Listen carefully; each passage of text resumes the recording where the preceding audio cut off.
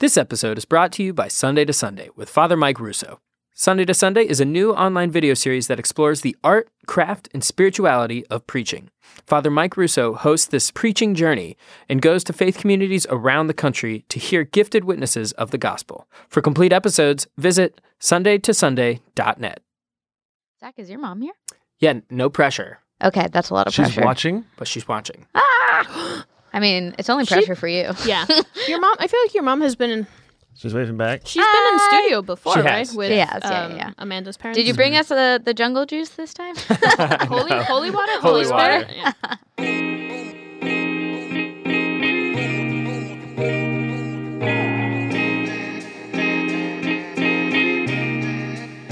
Hello, and welcome to Jesuitical, a podcast by the young, hip, and lay editors of American media. That lay part means we aren't Jesuits, but we work with them. Join us each week for a smart Catholic take on faith, culture, and the news, often over drinks. I'm Ashley McKinless, and I'm joined by Olga Segura Hey, guys. and Zach Davis. Hello. Good to be with you, Ashley. I thought about talking about my own allergies, but no one cares about that. It's But the first time for me, so you're it feels still- very you're dramatic. still talking about but your allergies. This is what people do every day, so... He made it even more dramatic than I would have expected. Funny how I have a way. Yeah, it's kind of hard because they're making it look like you're crying all the time. And so Does I it feel really? like I have to be nice to you. It's true. I'm sorry you feel like you have to be nice to me. What's on tap, Zach? We're recording this episode a little bit earlier in the day, and so... Even we don't drink at 12 p.m. on Tuesdays. No, at least during work days. Yeah. So no day drinking today, but maybe some Claritin later Yeah. would be on tap. Who are we talking to this week, Olga? So this week we're talking with Father Eric Sundrup, who is an associate editor here at American Media. And if you listen to our all the way through to our credits, he provides us with Jesuit formation for every episode. And he's been with us since the very beginning of Jesuitical. Yeah, so for the past 2 years, we've been meeting with Eric every single week to tell him about where we found God in our week and where we didn't. And what that really means is talking about very intimate details about our lives and relationships. So Eric knows us pretty well. Yeah, and Eric is leaving us. Here at American Media, that is. He's not dying. But he is going to be a parish priest in Cincinnati, Ohio, going back to the homeland. But he's going to stay on as our faith formator remotely. But while we still had him in the office, we wanted to take that opportunity to ask him about spiritual direction in general and how that's different than what he provides to us on the show. So stick around for that interview. But first, it's time for Signs of the Times, the part of our show where we sift through the Catholic news of the week so you don't have to. What's our first story, Olga? So our first story this week is coming out of Detroit. The Archdiocese there has introduced a new policy that's going into effect in August. Catholic parishes and schools must stop scheduling athletic games and practices on Sundays. Now, they're doing this because they want to encourage families to focus on holiness, rest, and family togetherness instead of, going to play sports. We have very mixed reactions to this policy. I am very for it. Really into banning the sports on Sunday. Ashley is... Yeah, I appreciate the effort, but I do think this goes too far, and they could have just, said no sports before 1 p.m. so people can go to Mass and then still have their soccer games. Okay, And all right. this is going to encourage people to join secular club travel leagues that do play on Sundays because people have very busy lives, and it's going to be impossible to get all of these games scheduled for a Saturday. We somehow did it way before sports took over the lives of all American children. I just have one question. Ashley, did you go to your CCD classes on Sundays very often? Most of the time, yes. That's... Most of the time, from first grade to fifth grade. It was only in sixth grade that it got a little dicier. Because I was playing on a travel soccer league. That's right. Okay, so I pretty much rest my case there. The second point I want to bring up, Genesis 2, on the seventh day, God completed the work he had been doing, and he rested. I'm glad the church is encouraging people to stand against the culture of busyness. You're just saying this because you were rest on cut from Sunday. your basketball team. Okay, Exactly. maybe. There was... For those of us who did play sports, I tend to side with Ashley. I went to Catholic school, played sports in elementary school, in high school, and I love that we were able to have games on Sunday because it is another form of instilling values and discipline in kids. And if you can do that in a Catholic context, I think it's super helpful for kids. Yeah, and I actually, like, this is the one thing I actually did with my family on weekends. So if they care about building up families, sports are like what brings families together, especially in your rough, like, middle and high school years. Yeah, it's horrible to talk to teenagers about anything else. But I think the Archdiocese of Detroit is saying is that there will still be Catholic sports. It's just we're still going to get all of those benefits. We're just trying to have another benefit too. And God forbid people are maybe a little bored on Sunday. Maybe people are they'll resting. have to pray. Maybe they'll pray. Maybe they'll go to brunch. There are all these different things that could happen instead of driving an hour and a half away to your soccer tournament. All right, we'll have to agree to disagree. What's our next story, Zach? So this is more spicy content. A Catholic high school in San Diego is making an alteration to its dress code. Oh, I see what you did there. They are banning skirts.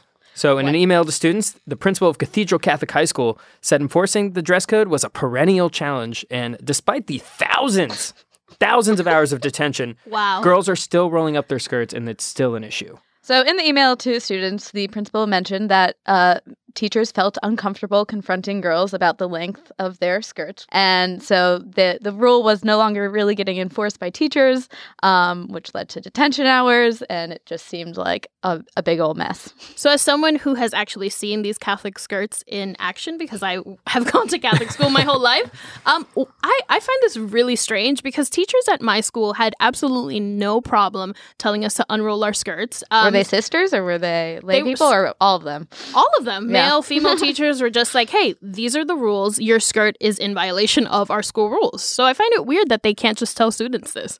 I guess I could see how maybe you would just get tired of constantly telling people. Doesn't sound like, I don't know, dress codes always have weirded me out a little bit. I was trying to read through their dress code and there's just so many rules and I just have like a super hard time seeing how they matter. But this is and I feel like it's like part of Catholic school education is this constant battle over dress codes, and they're kind of taking the fun out of it by making girls wear pants. And I guess one thing that I did appreciate is that I think dress code violations often focus on women and how they're dressing to an extent that is clearly sexist. But the policy did say that they were going to up their enforcement and hold boys more accountable about things like facial hair, the length of their hair.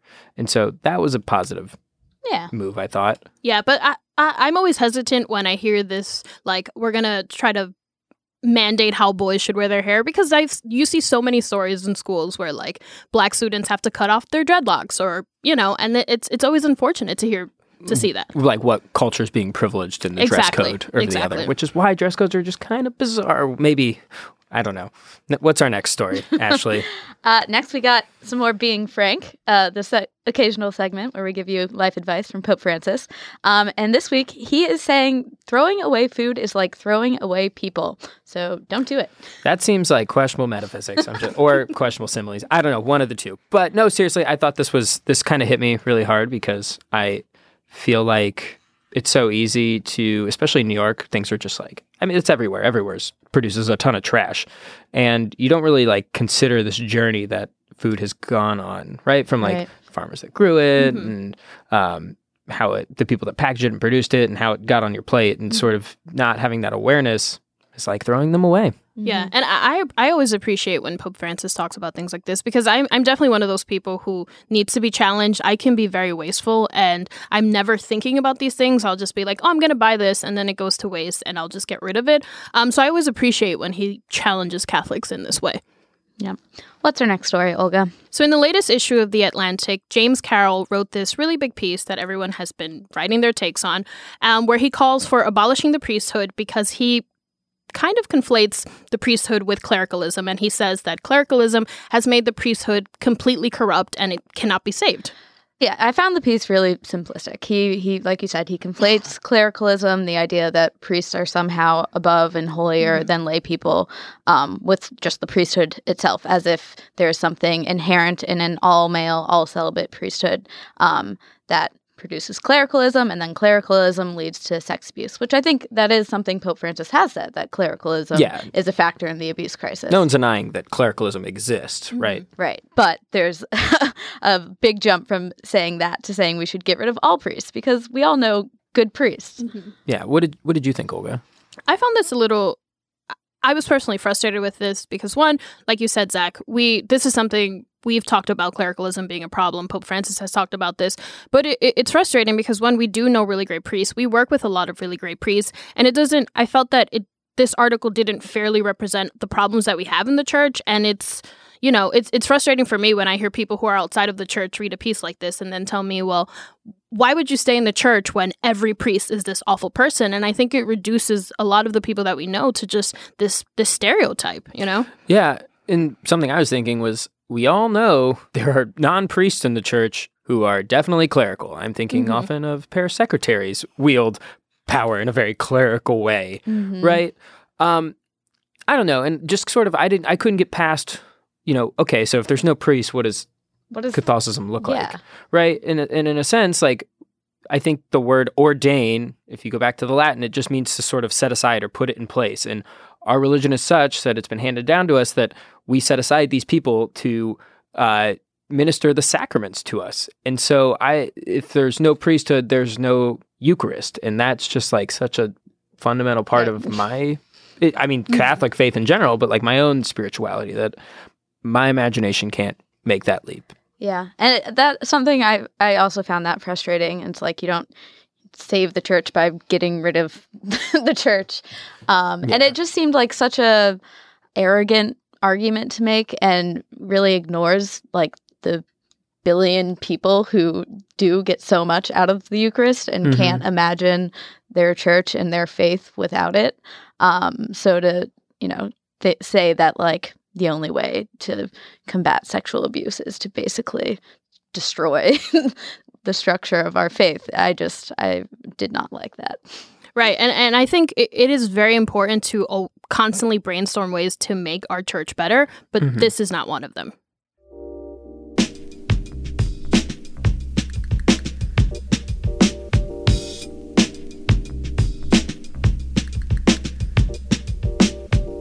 Joining us in studio today is Father Eric Sundrup, an associate editor and the director of audience development at America Media.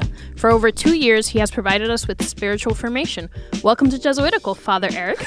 Thank you, Olga. It's a pleasure to be with all of you. How would you like us to refer to you? Well, as I said as we were preparing, Father the entire time. I think it's, Well, I don't think I've ever called you Father the entire time I've known you, so it's going to feel so weird to start now. But I will respect your agency if you like. Don't. Not for the interview. The Reverend, welcome to this side of the podcast. So first question for you, Eric. Yep. What is spiritual direction and what makes it different from counseling? One of the key components to remember in spiritual direction, and you talk about this a lot in Jesuitical when you say, I was talking with Eric or I was talking with somebody about this, is the primary conversation is actually between you and God. The director is there to repeat and reflect, to point out where God is alive and active and what's going on and what they see in the stories that someone shares or the reflections or the setup of their prayer life.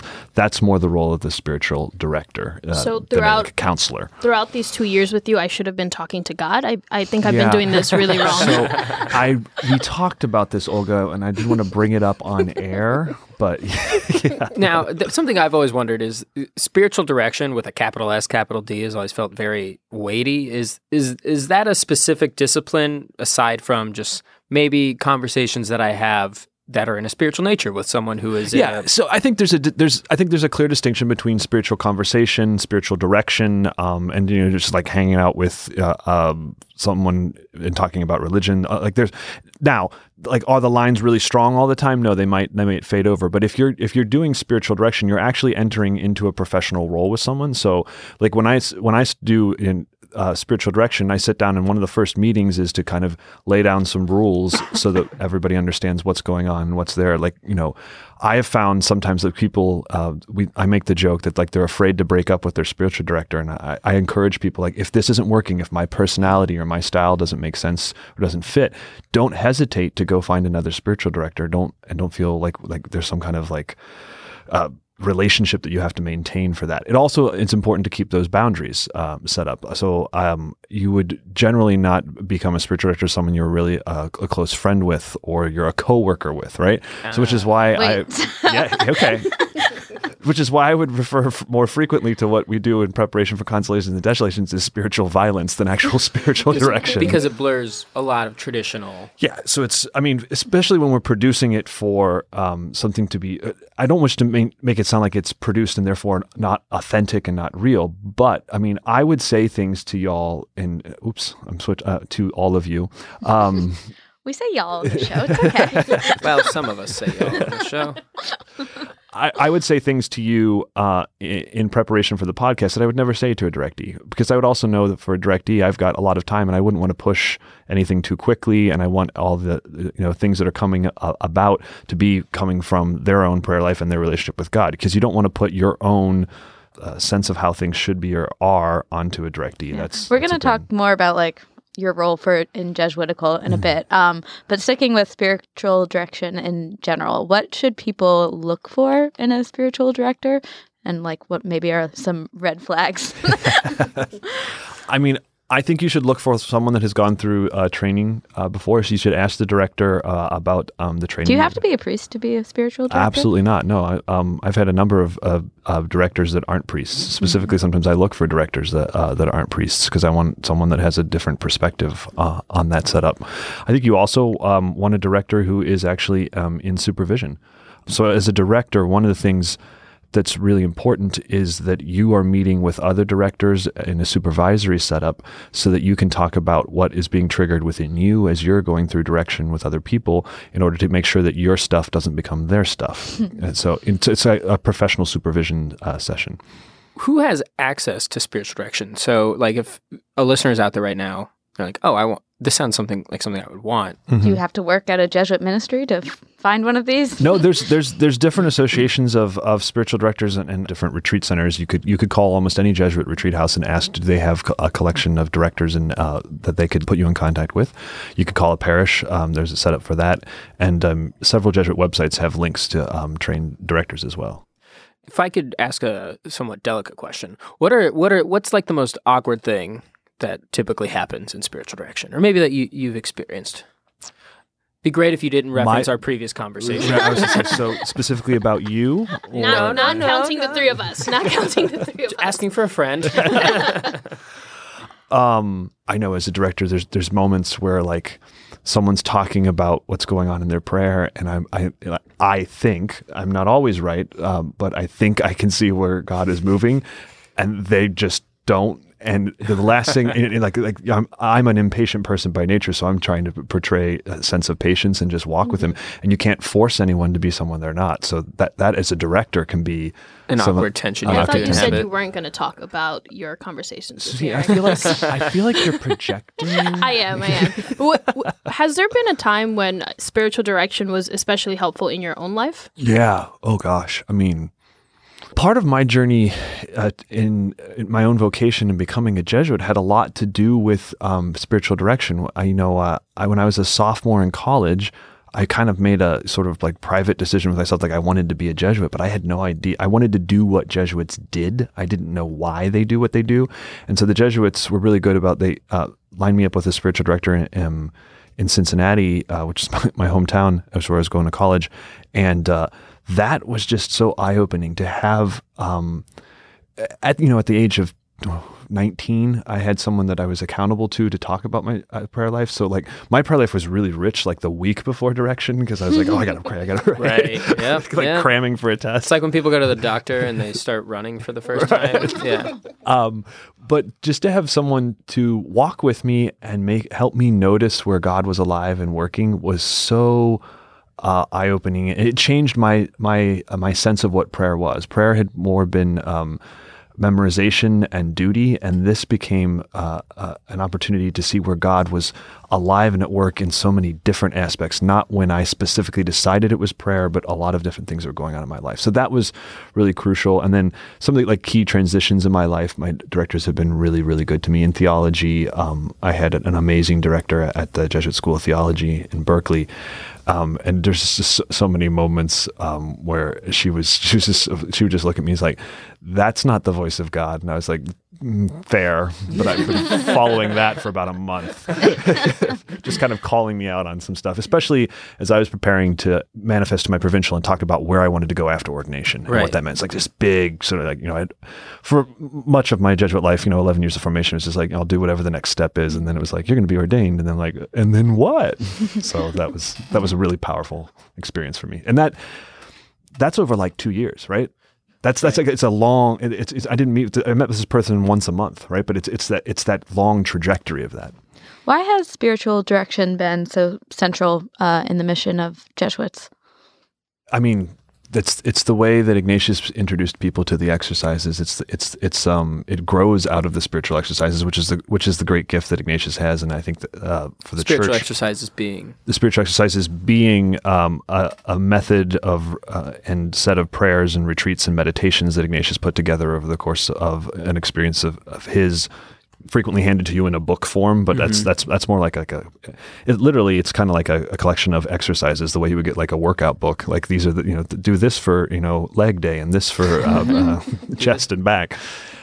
So it grows out of that. And Ignatius's whole point here is this is a way to get people to enter into a personal relationship with Christ and with God. And so that's the goal, that's the component. And there's like about a bazillion different ways to do it and to adapt it. And so it's a very personal and a very adaptable setup. And I think that's why the Jesuits are really, really big into personal direction. You mentioned before how having a spiritual director kind of gave you a level of like accountability in your prayer life.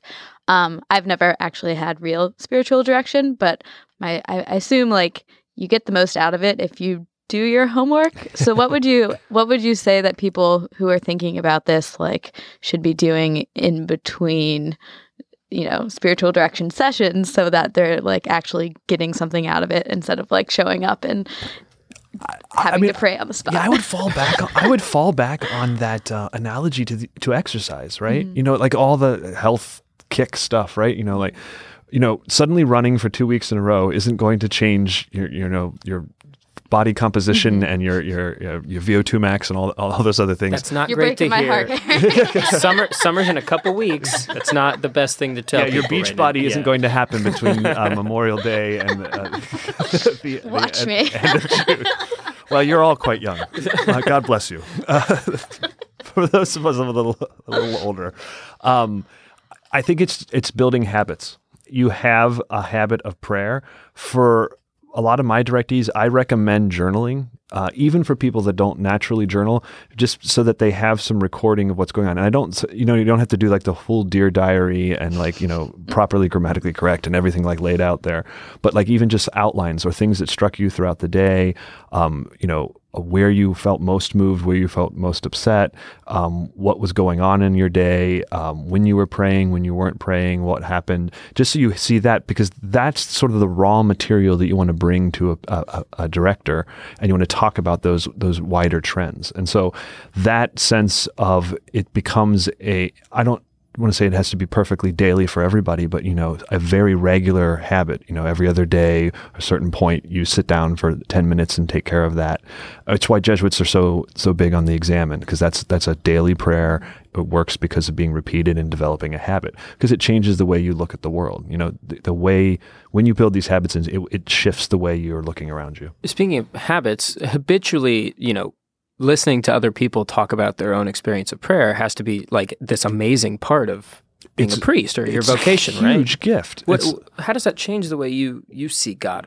So many times people, well, I'm in a period here where I'm transitioning from one place to another. So I'm doing a lot of goodbyes and people are being very kind and thanking me for that. And so they're saying to me, different things about you've meant this much to me. And it's just amazing to be able to receive that and be around for that. I'm not typically good at it. I usually like to work to the last second and then disappear and then I don't have to experience any of the feels. But to be around for some of that, it's funny to me to hear that, because also for me in those moments, like when I meet with other Jesuits to talk about the experience of direction and that, so the supervisory stuff, it's also a moment where I hear people's stories and it triggers me to be more attentive to where God is at work in all these different places. I start like channeling like a Hopkins poem in some sense, like God alive in so many different faces, so many different places, so many different ways. It just brings it really directly to the front for me to see that. That's got to be like an antidote against a lot of desolation, I would imagine. Or I guess when you're like looking at church structures and things seem really bad, just hearing everyday people talk about. Oh, where God is alive and active? Yeah. I mean, that's what gives you hope and faith and experiencing where God has been alive and work in people's lives. I mean, there's also the emotional toll it takes when someone's going through really dark desolation or a really tough period to sit there and be present. I have to always watch, like one of the things I always want to do is try to fix it. I can't. Mm-hmm. It's not my role to fix something. Which is frustrating, like on the other end. I often feel like I'm going into spiritual direction wanting something fixed. And right. That's not what happens there. I'm not God. The role of the Savior is taken. Yeah. So glad for all of us. Yeah. It's not me. Would you say that's the most challenging part for you, or is? I think that's because of my personality. That's often the most challenging part. Because imagine if I, with my limited imagination and the way I see things, try to jump in there too early, too soon with whatever I'm thinking. That can become very problematic. So that's because it's different than pastoral counseling. So pastoral counseling would be maybe more... a little more suggestive and give true, let's adjust and do these different behaviors, or let's talk about different suggestions about how to do something. Practical question. I notice one of your directees often brings us baked goods here at the office when you meet with her. Yes. Do most people have to pay for spiritual direction? So I have a number of directees that might donate to the Society of Jesus. I frequently work with young adults. Young adults, I don't know if you've noticed, may not have as many assets and liquid funding as other groups of people. So I'm frequently, I don't know, what would you call it, pro bono? But if you can pay, because there are some people where direction is their whole livelihood. And so if you can pay, I think that's really important. Most directors I know will adjust their stipend or whatever according to needs insofar as they are possible. But it is important to be able to sustain this ministry. Yeah. So, Eric, according to our credits, you've been providing us with Jesuit formation for over 2 years. What does that actually mean? It's distinct from direction. Yeah, so I think one of the things when you guys were creating this podcast, we talked a lot about this. We're fighting over the name of the podcast and all that setup. I think one of the things is we wanted to provide a formation in Ignatian identity and how to pray and talk about your lives with an audience from an Ignatian perspective. And then that's what I've been trying to provide. Language for that, some insights, some places to look at different things, and some rewording and some tweaking of stuff so that it makes sense within the Ignatian tradition, so we can show people what that's like and how that plays out in your life. So we called that Jesuit formation. I got no end of grief from a number of Jesuits because I'm not a Jesuit formator, so you're not turning us into Jesuits. And you're not Jesuits, so it's not Jesuit formation in that sense. It's very much a Jesuitical formation. It is Jesuitical formation. And so we're doing Consolations and Desolation. That's the part of the show we call it, which is part catchy, right, and nice branding. But what is it really? I think it's a public spiritual conversation. I mean, it is about consolations and desolations. Which are what? I mean, is our definition right? Let me hear your definition. Part of a show where we talk about where we found God this week and where it was harder to find God.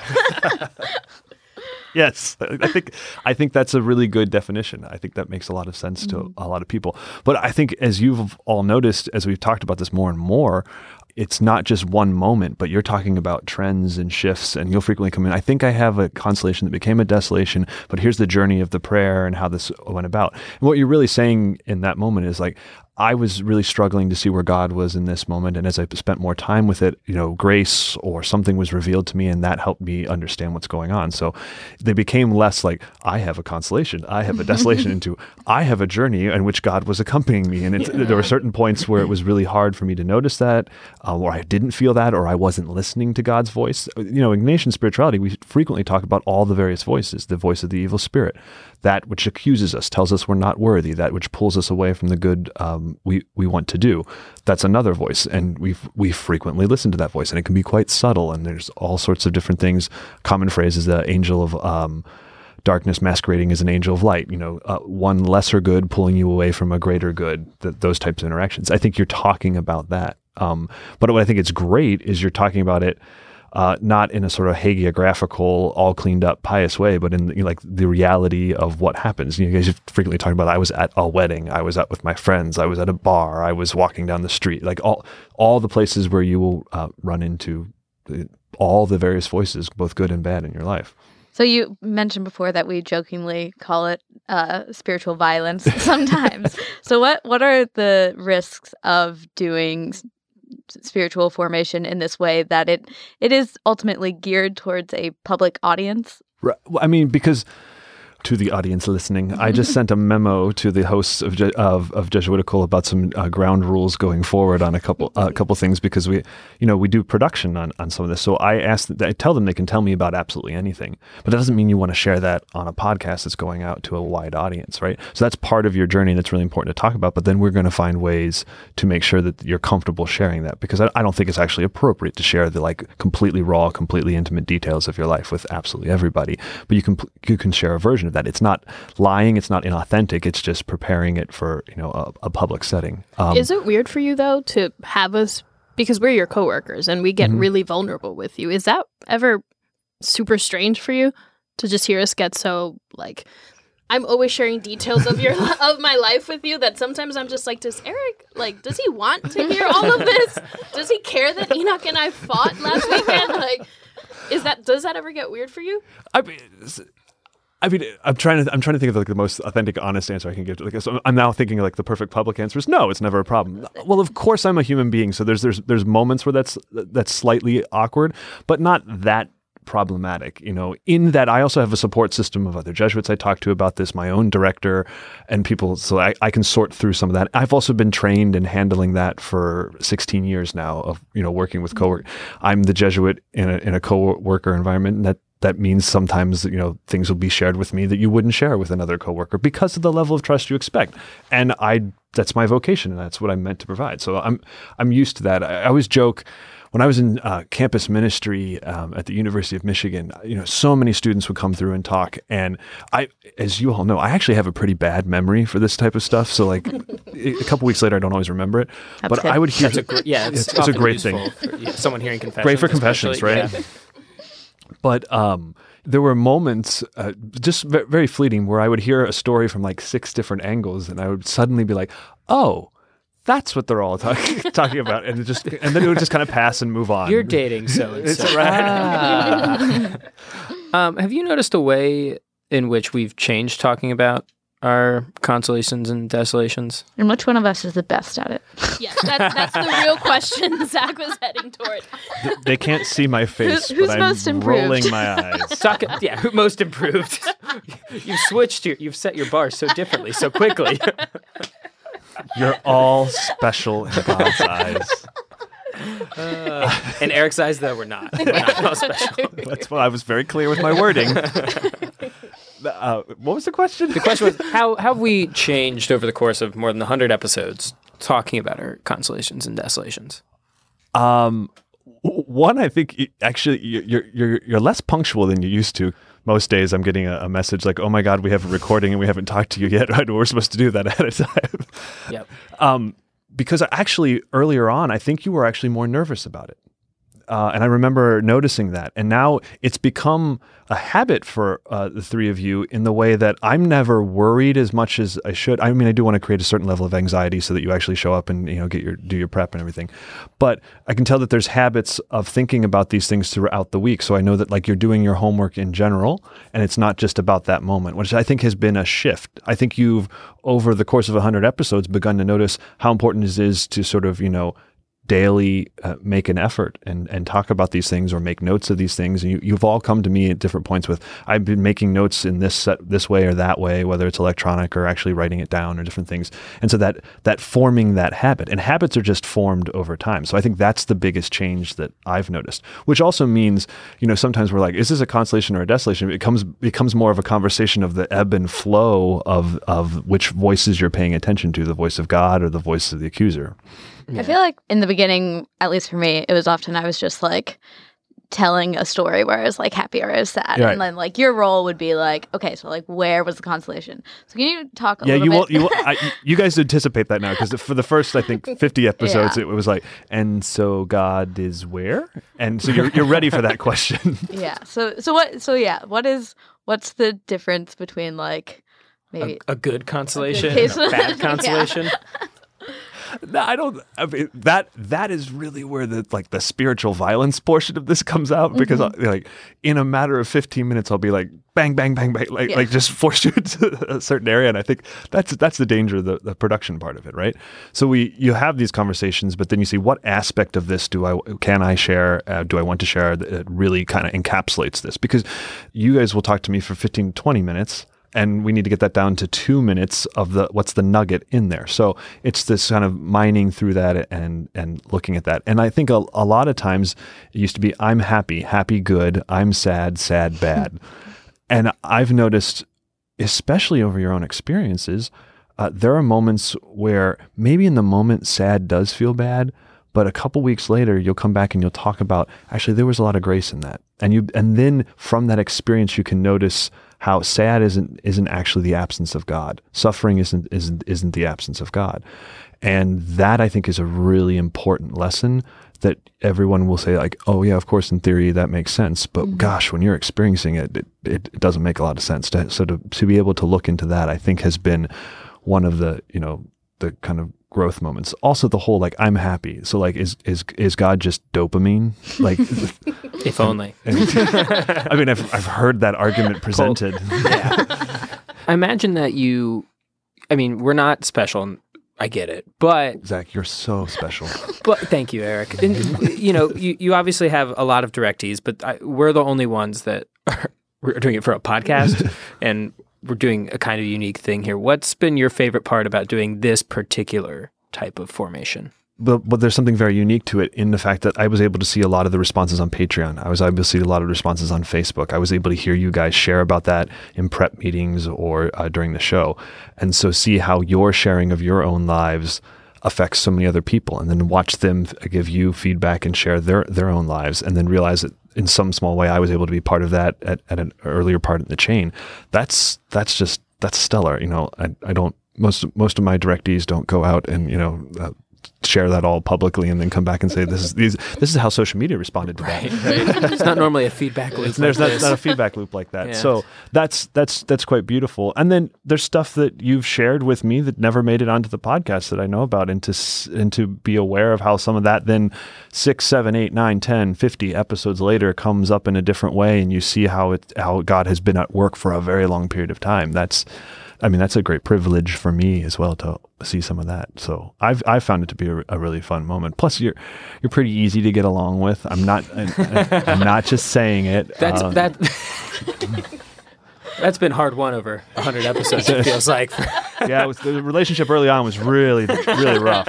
I was concerned. I didn't know how it was going to go. So Eric, you know what's coming. Final question for you: if you could canonize anyone, Catholic or not, living or dead, who would it be and why? I have to confess, I should have known this was coming. I have not thought about this at all. That's even better. Good. These are the best Spontaneous answers. Yeah. canonization. Spontaneous canonization. Who would I canonize? I'm at a little bit of a loss here, because I was going to canonize Oscar Romero, and then Francis went ahead and did it. I know. Honestly, got ahead of the game there. Eric, you've listened to every single episode of Jesuitical. You so knew this was you knew coming. this was coming. I did. And actually, I just got divine inspiration through my headphones about who I'm going to canonize here. I'm actually going to canonize your producer, Eloise Blondiot. Oh, Yes. okay. I'm here for it. who was just berating me on the headphones here in the studio. Said, "You've listened to every episode. How were you not prepared for this?" Actually, Eloise has been such a blessing to work with. As you guys know on the podcast, she hits deadlines, unlike me, and she keeps you on deadlines, and that has just been a absolute joy. So what she gives to the podcast and all that work, I mean, I hope she has a very long and prosperous life. But after that is finished, then we can start the canonization process for Saint Eloise. Right. Patron saint of producers and people that have to work with Jesuits. That's a great and lofty title. I think a lot of people could relate to. You can't. Yep. Eloise is in my ear again, saying she may cut this. She's become very uncomfortable. All right. Well, we shouldn't end this interview without a really wrought, emotional goodbye and thank you, Eric. I mean, I know you said you aren't super comfortable with hearing all the ways that you've influenced people's lives, but as you know, the way we've been able to develop our relationship with God has gone from, where it was to where it is now. And I know that's like just been a huge gift to me, to feel like I'm more aware of where God's leading me in my life. And that's huge, especially at a time when we're making a lot of big decisions right now. So thank you for walking with us through all the awkwardness and hard times and good times. And you're going to be a great parish priest. I'm looking forward. Thank you. I appreciate it. It's been a blast to be with all of you and to be with your listeners. So know that you will all continue to be in my thoughts and prayers, and you will get your consolations and desolations in on an orderly manner and on time on Monday afternoons before you record. So the great news is Eric will continue to provide this spiritual formation remotely from Cincinnati, Ohio. The homeland. Eric, thanks so much. Yeah, thank you, Thanks Eric. so much, Eric. We love you. Much. Love you guys too. Appreciate it.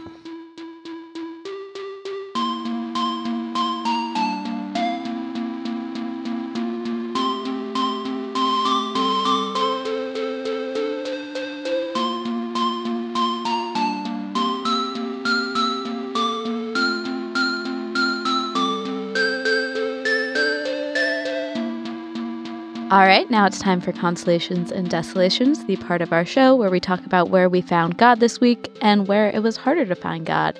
And we have something special this week because we have the privilege of having Eric in studio. We're going to kind of show you behind the scenes how we produce our Consolations and Desolations. So who wants to go first? True spiritual violence. Yeah. All right, what do you guys have? Yeah, I have a desolation. Consolation. So you go last. Yeah. Just so you know, listeners, we like to end on a happy note. Give people hope. All right, Olga, what do you got? So my desolation this week, this past weekend, I went to the first service. I haven't really been to church in a few weeks. Mother's Day, family things, like we're getting into that season of summer where like you're just busy for no reason. So I went back for the first time this past Sunday. And I just could not focus. I was checking my phone. I was like looking over to see how my fiance was praying or like how the people behind me were praying. And I was just not present at all. And it was just really, the desolation felt like it was, I'm finally returning to this space of worship and I don't even have the energy to be fully present. What voice is saying that to you? Wait, let me remember. The evil spirit, not God. Well, I mean, we've talked about this so many times. That's such it's a typical temptation, right? Like I've showed up and it's not working, and so God's not here. Did you feel like, so what do I do now? Yes, I did. That's what I felt. And what did you do? What I did now. So this is the part where the production comes in. So ahead of time, Olga would have a lot of space to be like, well, what do I want to say, rather than. This is the moment where I'm just like, Eric, can you just please tell me where God was not present there? But what I did, like in that moment that I was feeling that desolation, I just gave into that distraction, and I just was completely not present whatsoever, and I was unwilling to just like sit with God in that moment. All right. Ashley, what do you got this week? Pretend like we're not here. Yeah. I also think I have a desolation. So I was at a cousin's wedding down in Georgia, and him and his now wife decided not to have a Catholic ceremony. It was an outdoor, pretty much secular ceremony. And I found in these situations, I can get pretty like judgmental. I'm like, this isn't a Catholic wedding. There's something missing here. I don't really like it. And then I just kind of tune out and don't really appreciate what good and love might be there. And so I was just, looking back on my experience of the wedding, like I don't like the person I see. Like I was kind of self-righteous and judgmental. So, yeah. But I'm not really sure what the desolation is besides not liking that version of myself. When you were talking a little earlier about this, you also talked about how you felt some guilt because there's something beautiful going on, even in the thing, right? The ceremony. So they were, these are two people who love each other and are committing themselves to be together forever. But I really wasn't, like, it was one thing I couldn't really hear what was going on because it was outdoor. And so I really just tuned it out and was just like, I'm not going to learn anything from this. There's nothing I can contribute to this, and was just kind of like checked out. Mm-hmm. Yeah. So I feel so weird doing this on air. But like when we talked about this, I think one of the things that I would key in to make sure that listeners hear and you're recognizing in that is that self-righteousness, that moment just shuts you off. From it. I don't want to say that it's wrong. Like you recognize something's missing, right? And I think that's kind of beautiful. Like you see something that's important about the church and the community, and this is missing from this. So you recognize it and you grieve it. But then if you let it go too far, it shuts you off from being able to be present and plant a seed for people there, or to be merciful and loving and caring about those people. If you get stuck in the righteousness, then that can become a real problem. And so then you're not willing to work with where is the God who still has hope, still is alive, and still at work in that moment. I think those are the things I'd want you to bring out to the listeners, which I have now just done violently by forcing on you. Thank you. What do you have, Zach? I think it's a consolation, but in a sense, it's a little bit of both, like we were talking about earlier. I've noticed that over the past couple weeks, just kind of what's been in the news and in personal life and people around me, there's a lot of like struggle and a general feeling that things are bad. And mostly because of Game of Thrones? Mostly, yeah, the ending of Game of Thrones. No. That too, but more seriously than that, it's just like, I feel like I'm responding to a lot of suffering and struggle with cynicism and sarcasm. And there is like I guess maybe a desolation there, but I've noticed that God is right there saying, this isn't who you used to be. Because I feel like I am generally a hopeful, optimistic person. Not that those are the same thing. But so like you respond in cynicism and you feel in that moment, wait, this isn't me. Yeah. And there is an awareness of God being like, you don't have to respond like this, right? Like there's an invitation to go do something different or deeper. Mm-hmm. Yeah. I mean, I think that's why you're probably naming it a consolation. There's an invitation present and you're recognizing the invitation, but you're also recognizing the moment where the cynical response is a way to shut down, right? Yeah. It's a way to ignore the invitation. It's a way to give up on hope. And hope is hard, right? Mm-hmm. I don't think the world's going to like suddenly do a 360 would bring it right back to where it is. 180. There you go. A 180, but you're still called to hopefully. So I would, one of the things I would be asking Zach, which I am now saying out loud to the listeners, which is very disconcerting. I'd want you to pull out and talk to the listener about that invitation being present and how that cynicism, it sounds like, is a way to shut down that invitation, right? Because if you stay with the cynicism, there's no invitation. There's nothing we can do. I'm going to protect myself from even grieving, right? Because grieving what could be the loss also makes us aware of what is lost and thinking about how, where did this go wrong? Cynicism is kind of like a way of not truly engaging. And that will be my prayer in the coming weeks. Well, thank you, Eric. No problem. All right. Jesuitical is produced by Eloise Blondiau. Our editor is Noah Levinson. Faith Formation provided by Father Eric Sundrup. Production help from Kieran Freeman. You can follow us on Twitter at Jesuitical Show. Please subscribe to us on Apple Podcasts or wherever you get your favorite podcasts and leave us a review. Shout out this week to Rachel P. Jones. Jesuitical is recorded in the William J. Loschert Studio at America Media in New York City. For America Media, I'm Ashley McKinless with Olga Segura and Zach Davis. We will see you next week.